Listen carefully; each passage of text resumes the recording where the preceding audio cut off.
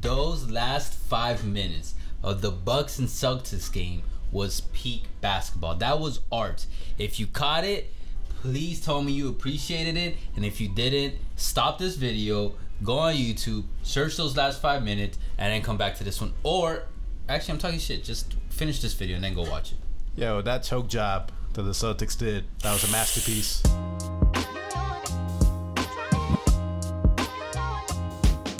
You're right. It was a masterpiece in what not to do, and it was a great reminder of experience. Championship pedigree trumped this one. Just like, who am I thinking? Was it the Warriors and yeah, I think it was the Warriors and Grizzlies. Mm-hmm. Not the last whoop ass, but the game before that. Yeah. Again, championship pedigree, going through the obstacles, like having gone through them, all that experience trumps no experience. It's also, as simple as that.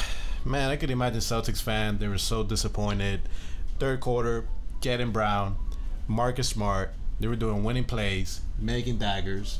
But then on the fourth quarter, the fuck happened, Marcus Smart? Like, shit, man. I was about to call you. Like, I was doing, like, mental notes in my head. Like, yo, Marcus Smart, low-key, MVP of the game.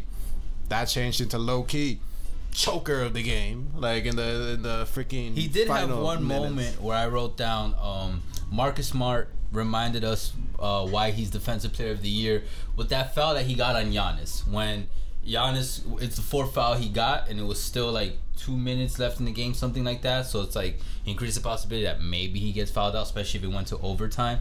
And it was just like a little shoulder bump, which it was a foul. It wasn't even fake, but Marcus sold it perfectly, like some CP3 Draymond shit. And yeah, that I was like, oh shit, Marcus, good shit. And then yeah, those last few plays, especially that last one, man, like they didn't even get a shot out for that. And shout out to Holiday though, again proving why the Bucks picked him up. And that was not just the offensive end, but the defensive end. And that steal to seal the game was like peak Holiday, Drew Holiday on the Bucks. Like, it's gonna be one of those plays when he retires, and they have, like, you know, the little highlights, career highlights. When it goes to the Holiday Bucks era, that's gonna be one of those clips that's gonna be in there. There was a couple blocks there that I saw in this game. The Holiday did that. Yeah. All ball. Obviously, Giannis. I mean, he's your obvious choice for like the Bucks, like the game MVP. But the two ones that I would give is, like you said, Holiday and Bobby Portis. Like, you have no idea how big it was for Bobby Portis to re-sign with the Milwaukee Bucks. No, not just that, but I was very, very happy for Portis to get that last shot that put him up, or tied it, one of those, because before that, he had 2 or 3 bad misses in those last 5 minutes where I'm like, bro, just put the ball in the basket. You know you're what tall I'm as talking fuck. about? Come And on, man. He'd be right under, and then he would just, it would just miss the rim. I'm just like, dude. And then that's when it looked like Celtics were just going to walk away with this one. Jason Tatum, also. Inefficient ass night for him. But he had some really nice, like, soft touch shots that were clutch in the last 5 minutes. That were just like, one was a turnaround, one was just stop and shot, and both were mid ranges. And I was just like, damn, man, this Tatum is legit becoming a bona fide superstar right before our eyes. And then he did have one after those 2 shots. He had one that just bricked the rim, and I was like, fuck. Yeah, for real. But another thing was, for me, this game is why I love basketball. Those last 5 minutes, everything slowed down for both teams. They both played slow, mid-paced basketball. The score remained close on either side, and they were just going back and forth like tennis. It was like, what? I disagree on that. I think the Celtics were trying to slow it down, and the Bucks, they're trying to speed it up. Like, you know, to get those easy shots.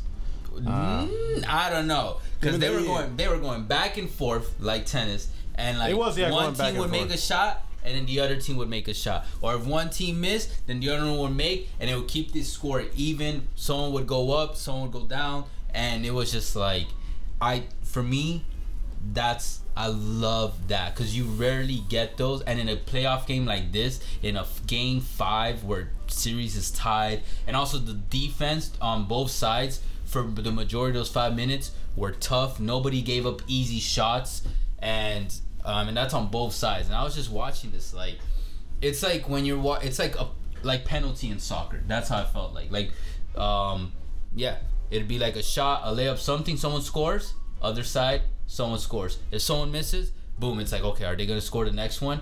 And it was just going up and down. Like, I like that analogy. That's exactly how I felt. You know, it's pretty good. And I see what you mean about the Bucks trying to speed it, but they didn't. You know what I mean? They didn't until like the very, very end. I guess, yeah. But Celtics were doing a good. I think the Celtics got exhausted in the end. I really felt like they were getting tired. I saw it around like the 2.5 minute mark. I felt like they just looked a little more gassed out than the Bucks. And another Celtic player I want to point out, Al Horford, man. For me, another highlight career play for him was that put-back dunk that he had. You know what I'm talking about? Yeah, I know. That was epitome playoff Horford this year. And, like, I hope they replay that all over media tomorrow morning, tonight. Like, it was just, like, probably not beautiful. This is a 35-year-old man that just because the Celtics jumped for the rebound. And, yeah, but who cares? They play highlights on both sides. What you talking about?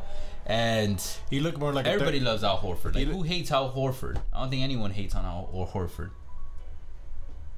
I don't know, man. He seems like a nice guy.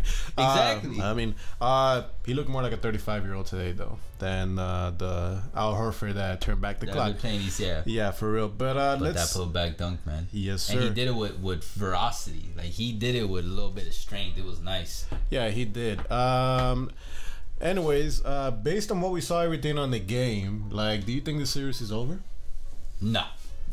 I think Boston goes back. I think they can take it away in Milwaukee. In Milwaukee? Yes. Okay. I think they can. Now, if they will, I'm like 50-50 on that, because Giannis will definitely want to close it out, and Giannis has the ability to do that, like take control of the game. Yeah, I agree. Celtics can definitely win Game 6. Is it likely? Probably not. I think the Bucks are going to put them away. I'm rooting for the Celtics, though. I want a Game 7. So Middleton can get some more rest and hopefully come back for the conference finals. And mean, if they drag it to Game 7, they'll get more rest, I think.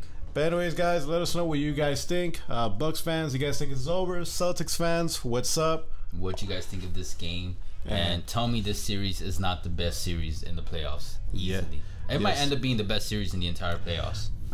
Yes, sir. Even better than the finals, depending on how the finals play out. We'll see. We might see a trilogy in the conference finals. I'm not going to say who it is because the battery's about to die. Heat versus Bucks.